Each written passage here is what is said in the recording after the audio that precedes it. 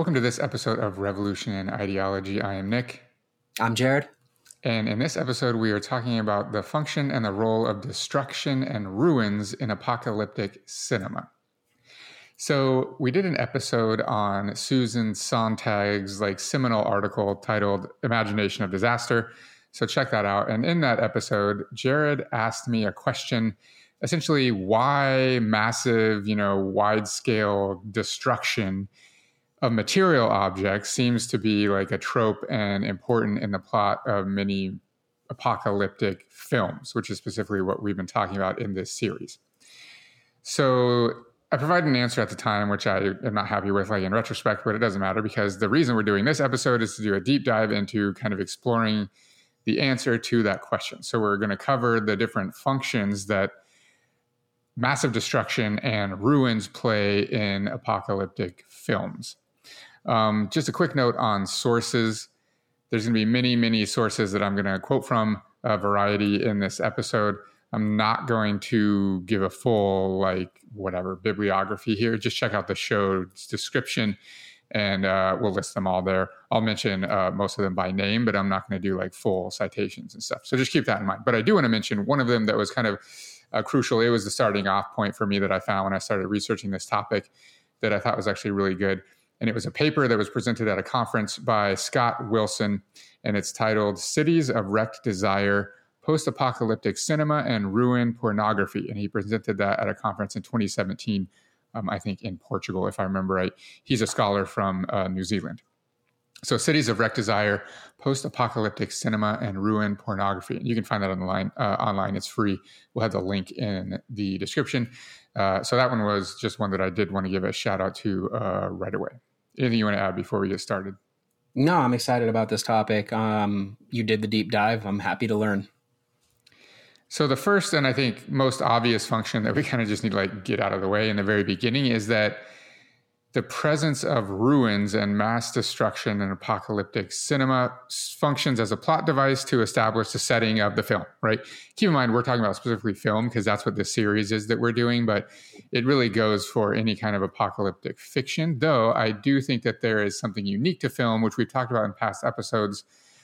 You're reading a book that's apocalyptic, you're creating this imagery yourself, but the film provides a next level of spectacle that is provided for you. You don't have to do the work yourself. You can just passively consume. Yeah. And obviously with modern CGI and stuff, it's getting more and more realistic. So I think there's something important there. It's a bit unique in film, something you don't get if you're just reading a book or a poem or something like that. Right. Yeah. Cue the critique on the growing lack of imagination because our imaginations are being decided for us at this point. Yep. Right.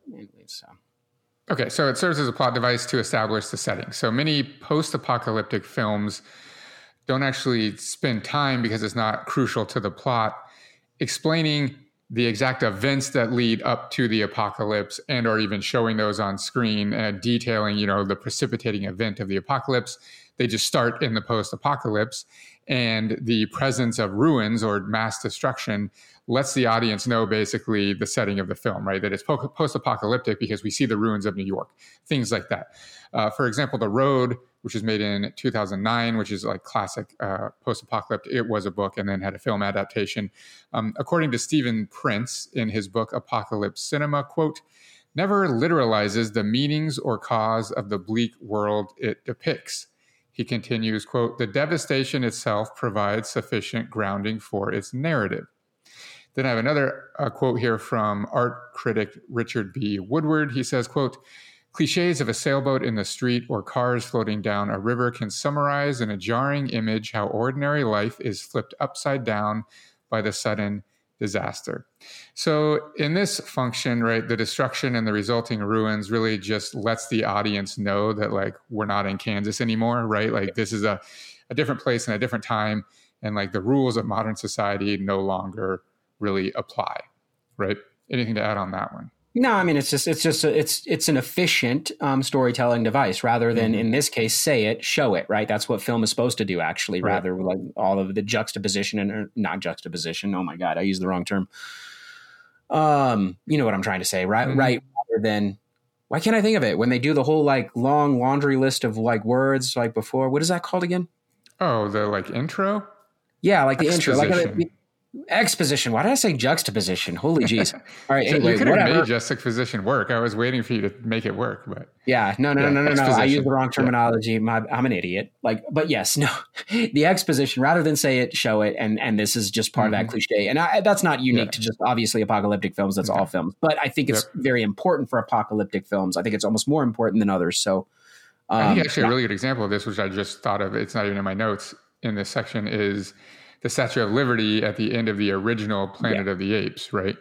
Where he finds out that he's been on Earth all along and it was like a nuclear blah, blah, blah, right? Like all they do is show the Statue of Liberty buried in the sand and all of that exposition is done, right? We get that entire backstory just from that one like iconic scene. Right. And so that's where film, I think, is actually in some ways more effective than books or other forms of media, because I think it saves time in that regard. And that's actually one of Sontag's argument. She talks about this, pretty extensively in the article, that film provides something different than science fiction literature, right? Another function of destruction and ruin in apocalyptic cinema is it provides a break in the symbolic order. And Scott Wilson, in the article that I mentioned earlier, talks about this. He talks about symbolism within film, and he adds, quote, outside the darkness and safety of the cinematic experience, the pro-filmic world mobilizes signs in the same way. Chains of signification wherein the literal objects we encounter and utilize, the articulations of power and intimacy, the multitudes of minor and forgettable interactions we endure over the course of a day all stand in for other things beyond their immediate presence. So we all know, this theory of symbols, right? Something that represents something bigger than itself, right? And classic examples I use if I was like teaching a sociology class, like an intro class, right? Like the police badge or a flag or a cross, right? Each of those things are physical things, but they represent something much more than just like a piece of metal or a fabric. Like literally when I'm teaching intro, we talk about, it's ink and colored threads woven together in a very specific pattern that makes a flag, but that flag means something else than just like the sum of those parts, right? Than any of the thread or the color or whatever. Like obviously that's easy for people to understand. Yep. But what's important in apocalyptic fiction is that the cities and the buildings carry a very specific meaning as well that's important. Wilson continues, quote, a building is both a literal structure emerging as a consequence of a long and complicated set of arrangements and interactions, and at the same time, an articulation of power, mastery, and even hubris. So go ahead.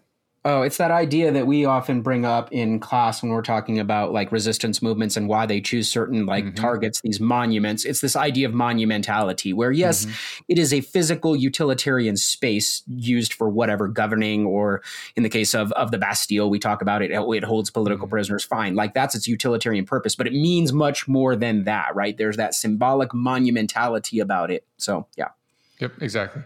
And I just have here in my notes, right, a perfect example of this is 1996's Independence Day, in which the aliens destroy the Empire State Building in New York City, the U.S. Bank Tower in Los Angeles, and then most iconically, it's like the most famous scene that's used in every clip is they blow up the White House in Washington, D.C., right, like completely. Just to give an idea of the importance of the symbolism, right, of this destruction.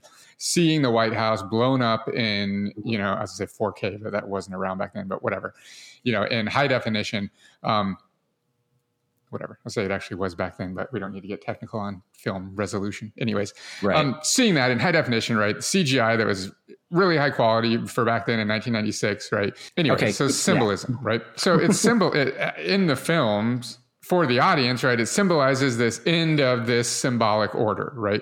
When the White House is destroyed, when the Empire State Building is destroyed, right? These buildings, these cities that are monuments to, in theory, the abilities of man to create such a structure, right? And they also represent other things, right? Like the political system, the White House, right, represents American democracy.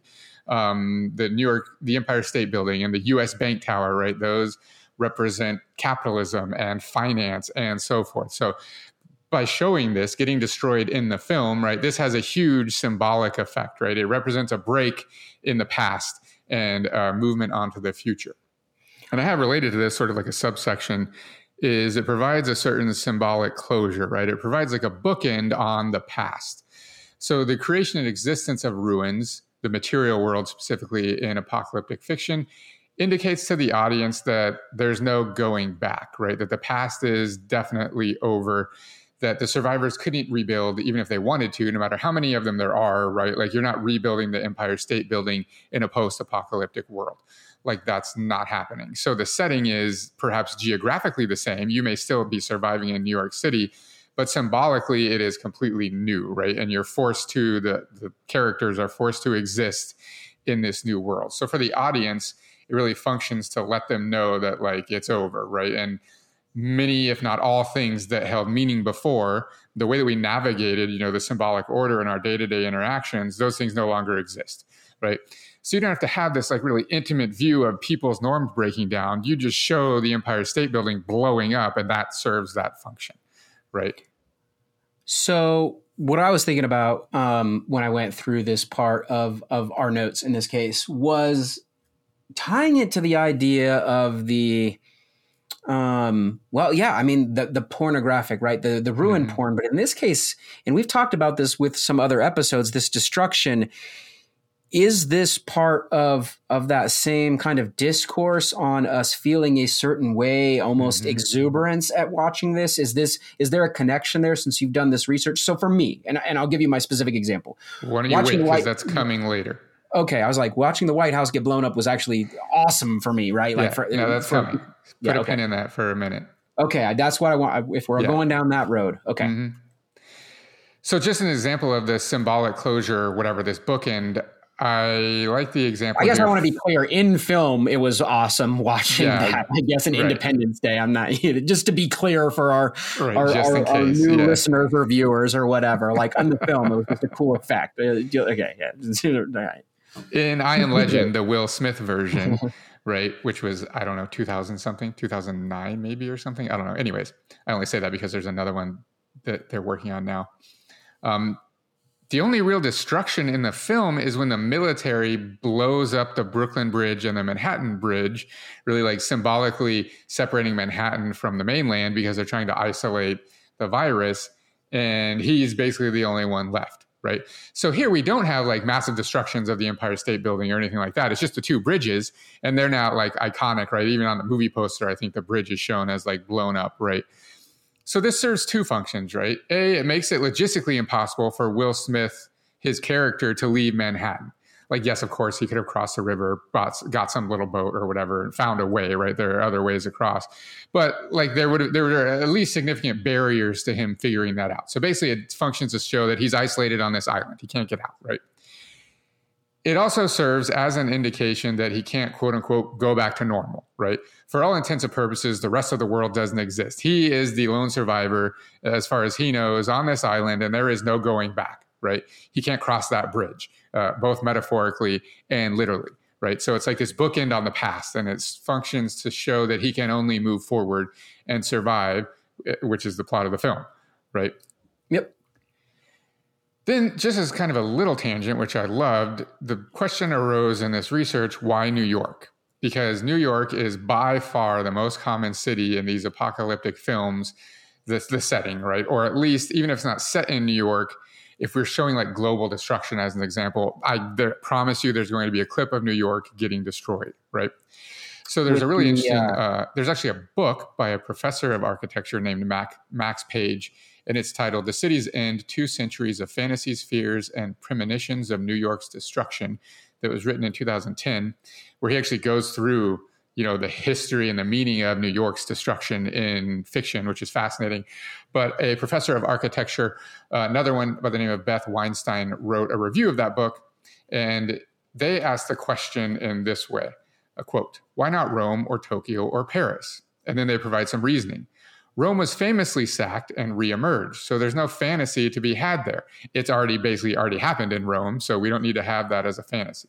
Tokyo and Paris are both too flat. They've got no tall buildings except the Eiffel Tower for superheroes to leap over or supporting characters to fall from, as it's suggested in Laurie Anderson's Oh, Superman. New York, with its density, its heights and depths of ambition and achievement, its ego, wealth, and skyline, creates a dramatically varied setting for heroic action.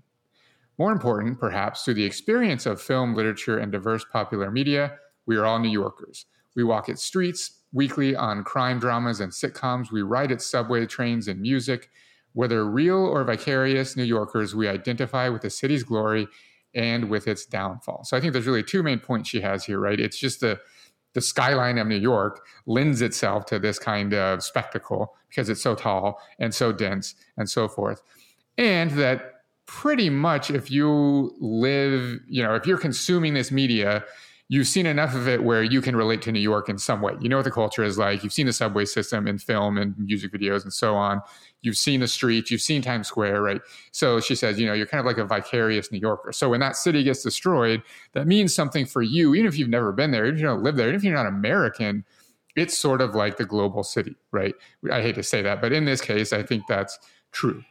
Right. Thoughts there? I like that. I like that quote. I never thought about it this way. I still, and I'm probably going to show my bias here. I still lean towards like just American exceptionalism. I think that's why a lot of this takes place. Like, yes, the architectural argument is something I had not considered before. So I actually appreciate that. But I do think there's just like a lot of not just New Yorker ego. I think US ego here. Like, I think that's what this is about also. I mean, it's kind of hard since like the majority of apocalyptic cinema, at least coming out of Hollywood, is clearly U.S. American, right? Yeah, and so we're always going to be the heroes of the story and all that other stuff. But I don't know. I find it appalling, honestly. I really want to see apocalyptic films in other places, right? Sometimes we'll dance around it. I think the end of what's the M. Night Shyamalan film with the plants? What's it called? The Happening. That ends in Paris, like I think with a scene in Paris or something like that. I think the Cloverfield ends somewhere else. Like it's in New York. Like the first one's in New York, but I think it ends somewhere else. You can correct me if I'm wrong on the Cloverfield. I've never seen that film. You've never seen the Cloverfield trilogy? Mm-mm. It's not bad, actually. I mean, the first one's like that found footage thing. Oh, is that the one with like the monster? I have seen the first one. Like the big thing. Whatever. Yeah, I've seen the first one. You get the idea. Even the Transformers one, I think, ends up in LA instead. But regardless, back to the premise here, I do think this architectural argument is actually really good. I still think it leans more towards like, again, American exceptionalism, like everything that's ever happened of world consequence has some sort of connection to the United States because we're that arrogant. But that's just my opinion. So no, agreed. The next function of ruin and destruction in apocalyptic cinema is it functions to historicize the present. This is crucial to the plot of the film, sort of like the symbolic bookend, right? Is that it enables the characters to move on from the past into a new world. And it serves a similar function for the audience, right?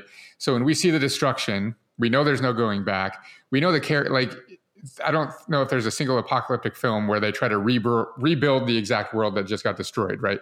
Usually the plot of the post-apocalyptic film is them going out into this new world, whatever that is, right? Like on the road, man and boy go out and try to survive in this new post-apocalyptic setting, right? Scott Wilson, in the article that I mentioned earlier, says, quote, "Post-apocalyptic cinema provides an aesthetic template to allow for the historicization of the contemporary period.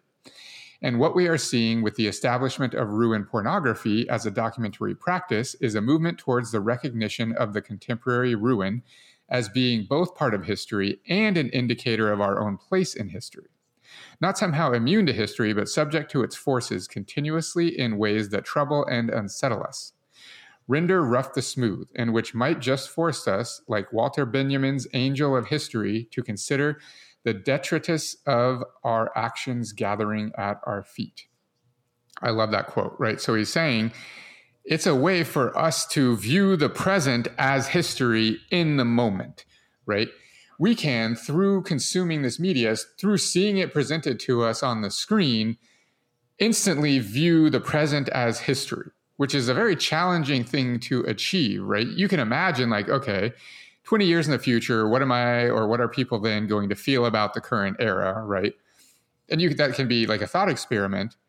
But by seeing it on film, we can see it play out and see in our minds and our imaginations, like, right, how we feel about that. We have a certain reaction to that happening. It's instantly historic, right? When we see it destroyed, which I think is kind of interesting to think about. What are your thoughts on this? I forget which of our earlier episodes and studies we were talking about where one of the major functions of all of this was to give meaning to our current context, right? Like it's very hard for us to place ourselves like on this long historic timeline, whether it's linear or circular, whatever your personal beliefs are. It's very hard for us to place ourselves. And this is just another way, this ruin pornography of a way to contextualize ourselves. Like we appreciate that. And maybe you can remember who the exact writer was on the article that called this out. I want to say it's Hamonich is the author of the Seven Functions of Apocalyptic Cinema. I think it might be, but this situates us. This situates our existence, and it gives it actually more meaning. Like the era I am existing in matters, and I think that's a big part of it that's touched upon here. Which is, I mean, it's super interesting because also, as he mentions it, we can also consider it kind of sad, like it might be the death of things. But I actually also think people, again, I don't know that the sadness is a big effect. And maybe I'm just maybe I'm just speaking for myself here. I don't know that the sadness of end of an era that this is meant to represent is the primary function. I think the bigger function is almost like a celebration, like my existence mattered because I am near the end of it all. Does that make sense? No, yeah, 100%. I like that a lot. Yeah. I mean, there's a lot, actually, we'll get to it in a second, so I won't mention it here. I'll bring it up in a minute about creative destruction and this like idea that the destruction actually symbolizes the opportunity for a new future, right, et cetera. I think that's important. But you're right, like this helps us feel significant, which is like kind of ironic, right? The destruction of the present makes us feel like we are historic beings, that like you nailed it, I think, that our lives matter, that it's significant, right?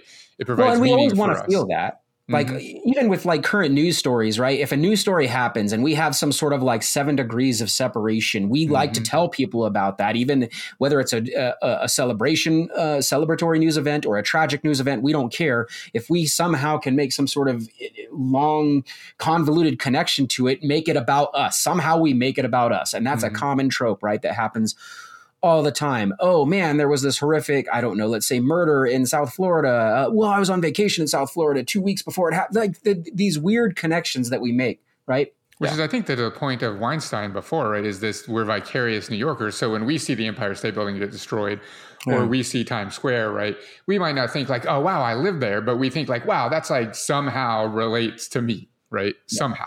It's all about me. We're a very myopic culture. Exactly. Next.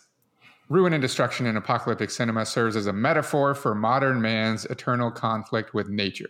This one I was really surprised to find, and I actually we might do a whole episode on this essay because I thought it was pretty damn good. But it's by German sociologist George Simmel, who's like a famous sociologist, if you know anything about sociology, writing in like the, I guess, early 20th century. Yeah, this essay is from 1911, and it's titled The Ruin. And he suggests that ruins, and he's not focused on apocalyptic literature or fiction, but he's saying like actual ruins. He suggests that they symbolize man's struggle with nature and, importantly, nature's eternal dominance over man. He says, quote, "The moment the building's decay destroys the unity of the form, nature and spirit separate again and reveal their world-pervading original enmity. As if the artistic formation has only been an act of violence committed by the spirit to which the stone unwillingly submitted, as if it now gradually shook off this yoke and returned once more into the independent, lawful order of its own forces." Then he continues, "According to this cosmic order, the hierarchy of nature and spirit usually shows nature as substructure, so to speak, the raw material or semi-finished product, the spirit as the definitely formative and crowning element. The ruin reverses this order. What was raised by the spirit becomes the object of the same forces which form the contour of the mountain and the bank of the river." Any thoughts on that one?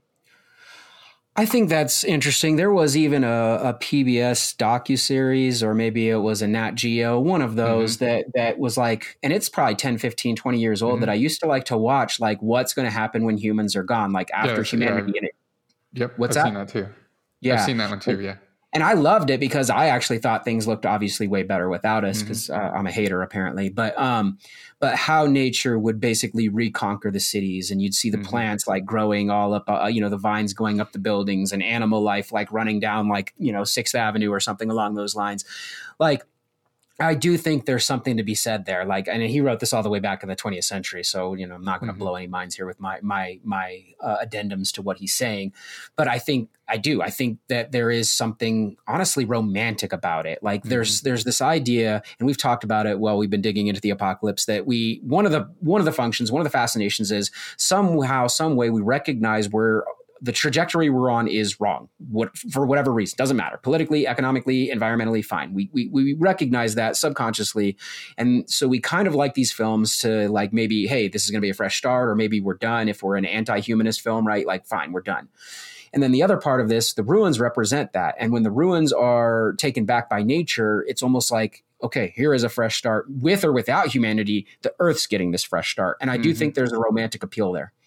And it's kind of interesting that he's writing at the turn of the 20th century there, because that romantic literary movement was actually winding down right at that moment in time. So I have two examples of this that are just, I think are good, that actually stuck out to me personally when I first watched 12 Monkeys in 1995 when it came out. And if you don't know, it's based on the 1962 French short film called La Jetée. In that film, a deadly virus wipes out almost all of humanity, and the survivors are surviving underground. 34 years after the apocalypse, one of the film's protagonists, played by Bruce Willis, goes on an expedition above ground to try to collect specimens, I think, if I remember correctly. And it's in the city of Baltimore, and it's winter, so there's snow.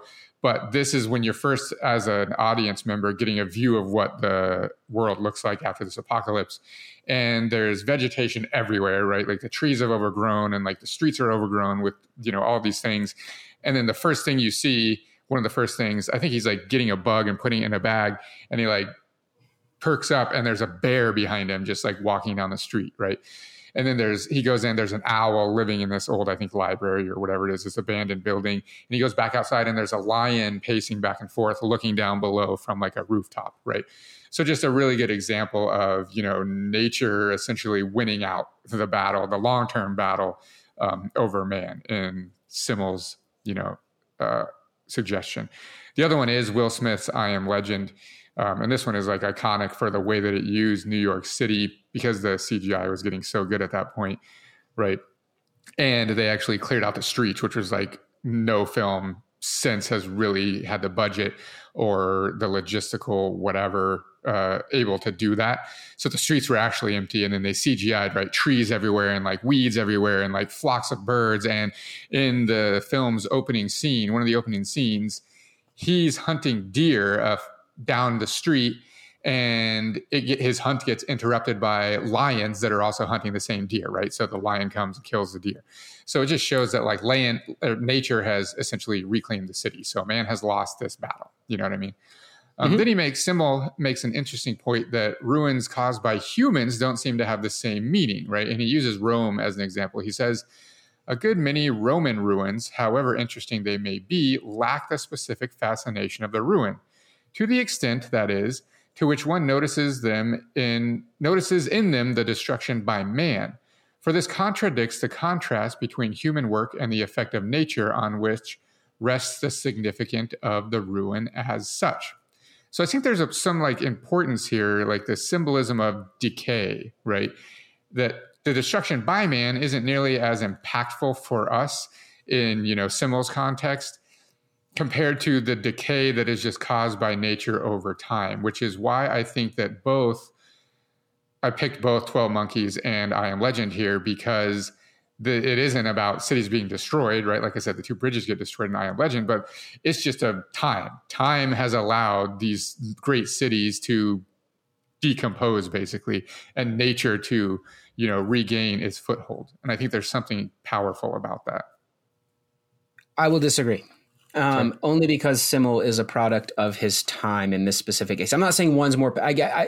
He's saying one's not as powerful, and I'm actually going to disagree with that. I do think the nature one is powerful and really powerful for me. I think the human one is just as powerful now, and I will say this because he's clearly a product of his time. He writes in 1911. This is before World War I and World War II and the Cold War and the threat of nuclear fallout and all those types of things. I think based on some of the other articles we've read who use all of those contexts to argue for the appeal of these various tropes that we've been digging into in these metaphors, I think that's – so I'm not picking on him. I just don't think at that time there was no in 1911, there is no way, I suppose, to imagine the whole scale destruction and what that might mean the way there would be a little bit later on. So he's writing. There's definitely no technology that existed that would have allowed man to completely eradicate himself from the planet of the Earth.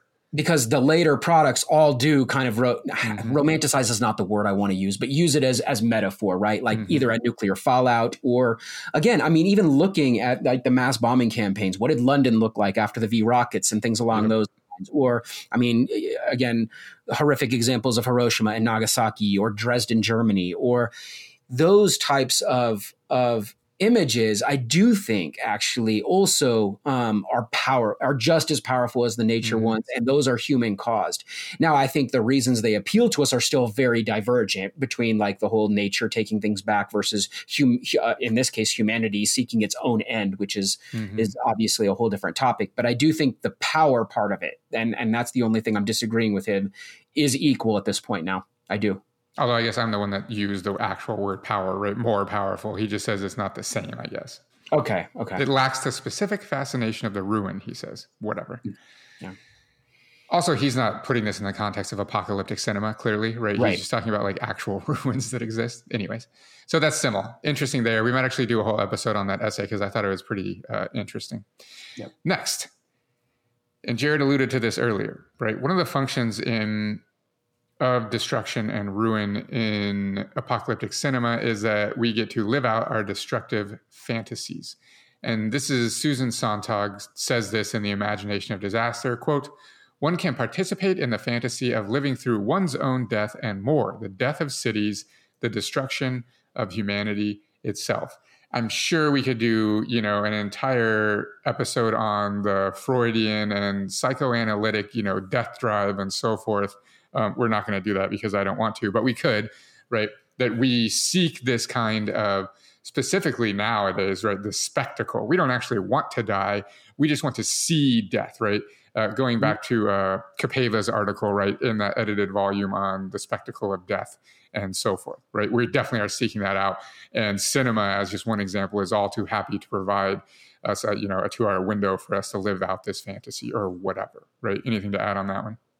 I mean, it's purely symbolic. So like when you see things like an Independence Day, like the White House blowing up, like there is kind of a pornographic part of that where you're like, wow, the end of the political order that I am quite frustrated with, which again, for someone like myself, yes. But then when you think about it, that's merely fantastic, right? It's a fantasy. When you think about it and film allows us to have that feeling. When you think about it in its real applicability, that's horrible. Like there are people that work there and live there, and like you don't actually want that to. You really actually, from an ethical point of view, don't necessarily want that to happen. And there's this kind of like uncomfortable, like in between area that I think the film allows people to like again feel that for just a second, right? But when they think about what the real consequences of something like that actually happening are, it's very different, right? Does that make sense? I think that's a great point. And I think, in fact, that's kind of part of the appeal, at least a small appeal of apocalyptic cinema, is that it brings that internal conflict right to the top of our minds. Yeah. Where partially we like, wow, I would enjoy the, destruction of the world order as I know it because I struggle with it so much. But we know, right, that actually trying to survive in that environment or what might come after would most likely be completely atrocious. Right.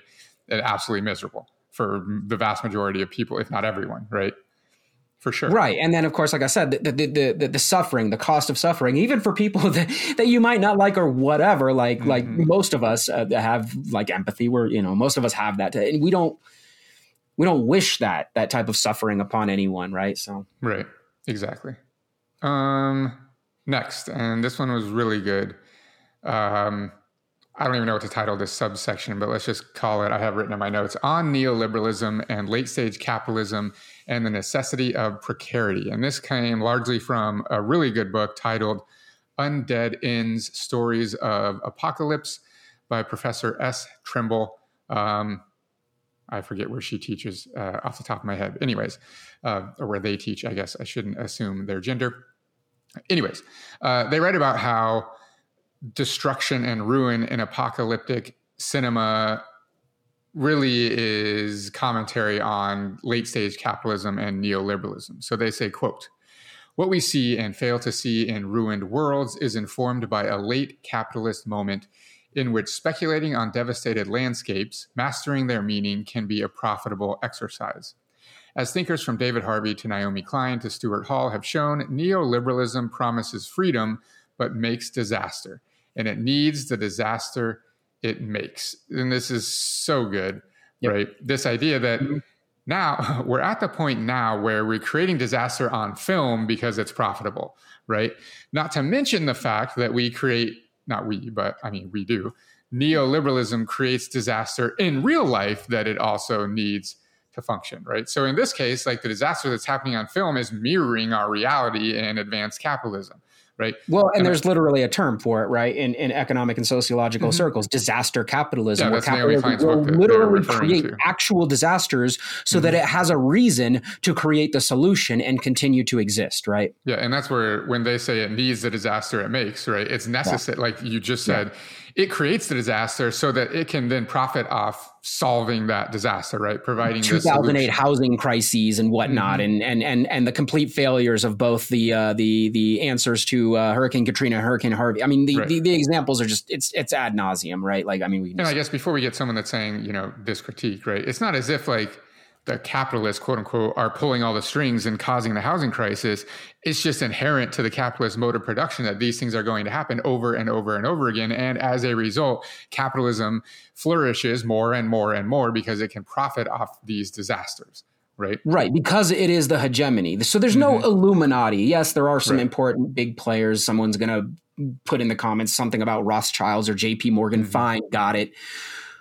Bezos's and so on and so forth. And yes, they're very important. And yes, they do pull strings, but this isn't capitalism in and of itself cannot, its strings can't be pulled by any like small group of people or individuals. It is systemic, right? And it's the hegemon that creates these disasters that it then seeks to solve, right? Right. And, I have in my notes, in film, the catastrophe is typically instantaneous, right? It's the Empire State Building blowing up in Independence Day, or it's a nuclear weapon going off, or it's, whatever. Even if it's like a climate disaster, it's the tsunami in the film 2012 hitting New York City or whatever, right? It's usually instant. The real life catastrophe of capitalism is this, like, I use the term slow disaster, which comes from a scholar by the name of Andrew Culp, which we're definitely going to get to at some point in this series. But the slow disaster, right? It's happening very slowly, so much it's like the cliche, it's the lobster boiling in the water where they don't notice, right? That's what we're going through right now in reality. So the film shows it to us like instantaneously, and that has a very like jarring impact. We actually don't even have that real life jarring because there are real life ruins and destruction that are created by late stage capitalism. They're just happening slowly over time. So we don't experience the same thing, right? And one look no further than Detroit, which is like the classic example of ruined pornography, people going there and taking pictures of the abandoned buildings and so forth. Then I have in my notes though, ironically, even Detroit right now is going through a resurgence where the Ford Motor Company bought the train station that has been abandoned forever, and they're renovating that, and they're renovating, all these things into like, upscale hipster apartments and so forth. Like even the rejuvenation has now become profitable. So the cycle continues, right? So we're experiencing all of the same destruction and the ruins exist. It's just at a slower pace than we see in the film. So the film basically takes the disaster that we're all experiencing as a result of advanced capitalism and squishes it down into 2 hours and has a very singular precipitating event that is instantaneous. And that is jarring for us, Anything to add there? No, I mean, you hit that. I was going to bring up Detroit, but you already did. And Detroit, and I was going to make the joke of like, why bother? But no, let's keep moving. Let's keep on moving. Trimble continues. I have one last quote from them before we move on. Trimble continues, neoliberalism reproduced itself in spite of the mounting failures of economic policies by telling emotionally persuasive stories about disaster and survival. These stories invite us to forget the violence that generates ruined landscapes and see them instead as freedom in the making, as new frontiers ripe for reinvestment. Recasting aftermath as opportunity, neoliberal storytelling scripts its subjects as enterprising, scrappy, poised to capitalize on fresh new zones of competition, because we think and act and feel and fashion ourselves in ways that befit survival. And that quote actually continues and is fire, but I would have been here forever had I read the whole thing. But just get the idea is that the part of the function of this apocalyptic cinema, this capitalistic function, is to help make us all believe that we would be the survivors. Clearly, we would be the protagonists. We would be the heroes that would conquer this new, right, this new frontier, right? Wilson has a good term that I'm going to come back to. We'll do an episode on this. I think he calls it pastoral utopianism, right? That this new pasture has been created. I've been using the term that I maybe made up. I don't know. I haven't checked yet. De-enclosure, right? We have the enclosure of the commons. For most apocalyptic plots, right, it's the de-enclosure of everything. It's destroyed, and like private property rights are out of the window. And like now the survivors are free to just go and reclaim and have this entrepreneurial spirit and take over. And we're going to live in that house, right? You mentioned in Zombieland, Double Tap, right? They're living in the White House as just an example of this, right? So I think that was just an interesting point. Anything you want to add? Mm-mm.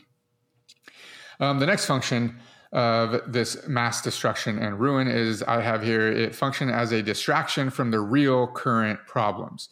Essentially, it lets capitalism off the hook. And I just have my notes like, and maybe you can. I can't think of a single example of apocalyptic fiction in which capitalism itself is named as the cause of the apocalypse. I'm sure that there are, but I can't think of any. The biggest stretch I can do, right, the most common are like extraterrestrial beings or objects, biological agents, nuclear something, whether that's war or fallout, a climate disaster. And like, yes, it could be argued that climate disaster is a result of capitalism, but like I can't think of a film that directly says, the capitalist mode of production is the cause of the apocalypse. Not that it would be in those terms, but like, you get the idea. Can you think of anything? Where they actually use the terminology and the word capitalism? No. I mean, it's definitely inferred in a lot of them. Even the most recent one with the meteor, Don't Look Up, right? And that's not, the meteor is the one that is what actually ends the world, but it is because of capitalism that we're unable to actually deal with it, right? So that's inferred. True.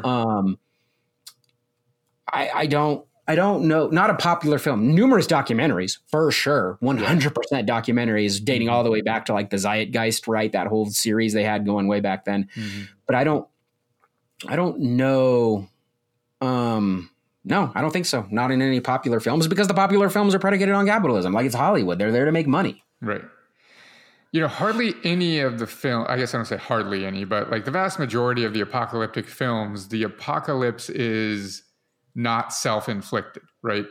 Except for like the nuclear ones. But usually it's like, an asteroid, a monster, something like that. It's very rarely where we actually inflict it upon ourselves. However, very obviously in real life, the destruction and ruins that are present in, Western society right now are caused by the impacts of our economic system, right? Correct. The economic precarity of advanced capitalism is directly responsible for, as an example, the ruins of Detroit. Right. Well, and here's the thing with Detroit. Not that I want to be unempathetic to the people that actually did suffer in Detroit throughout, like, again, the late 90s, early 2000s, although it is going through its resurgence. I do have empathy there. But like, let me be unequivocally clear. Like, the consequences of neoliberalism on Detroit are so minute compared to the consequences in southeastern Mexico, in sub-Saharan Africa, in Southeast Asia. So that's the other thing. And I have to add that in there. We don't even... Hollywood won't even touch those topics. So that's why I had destruction and ruin, right? Because the ruins are in Detroit, but the destruction is global.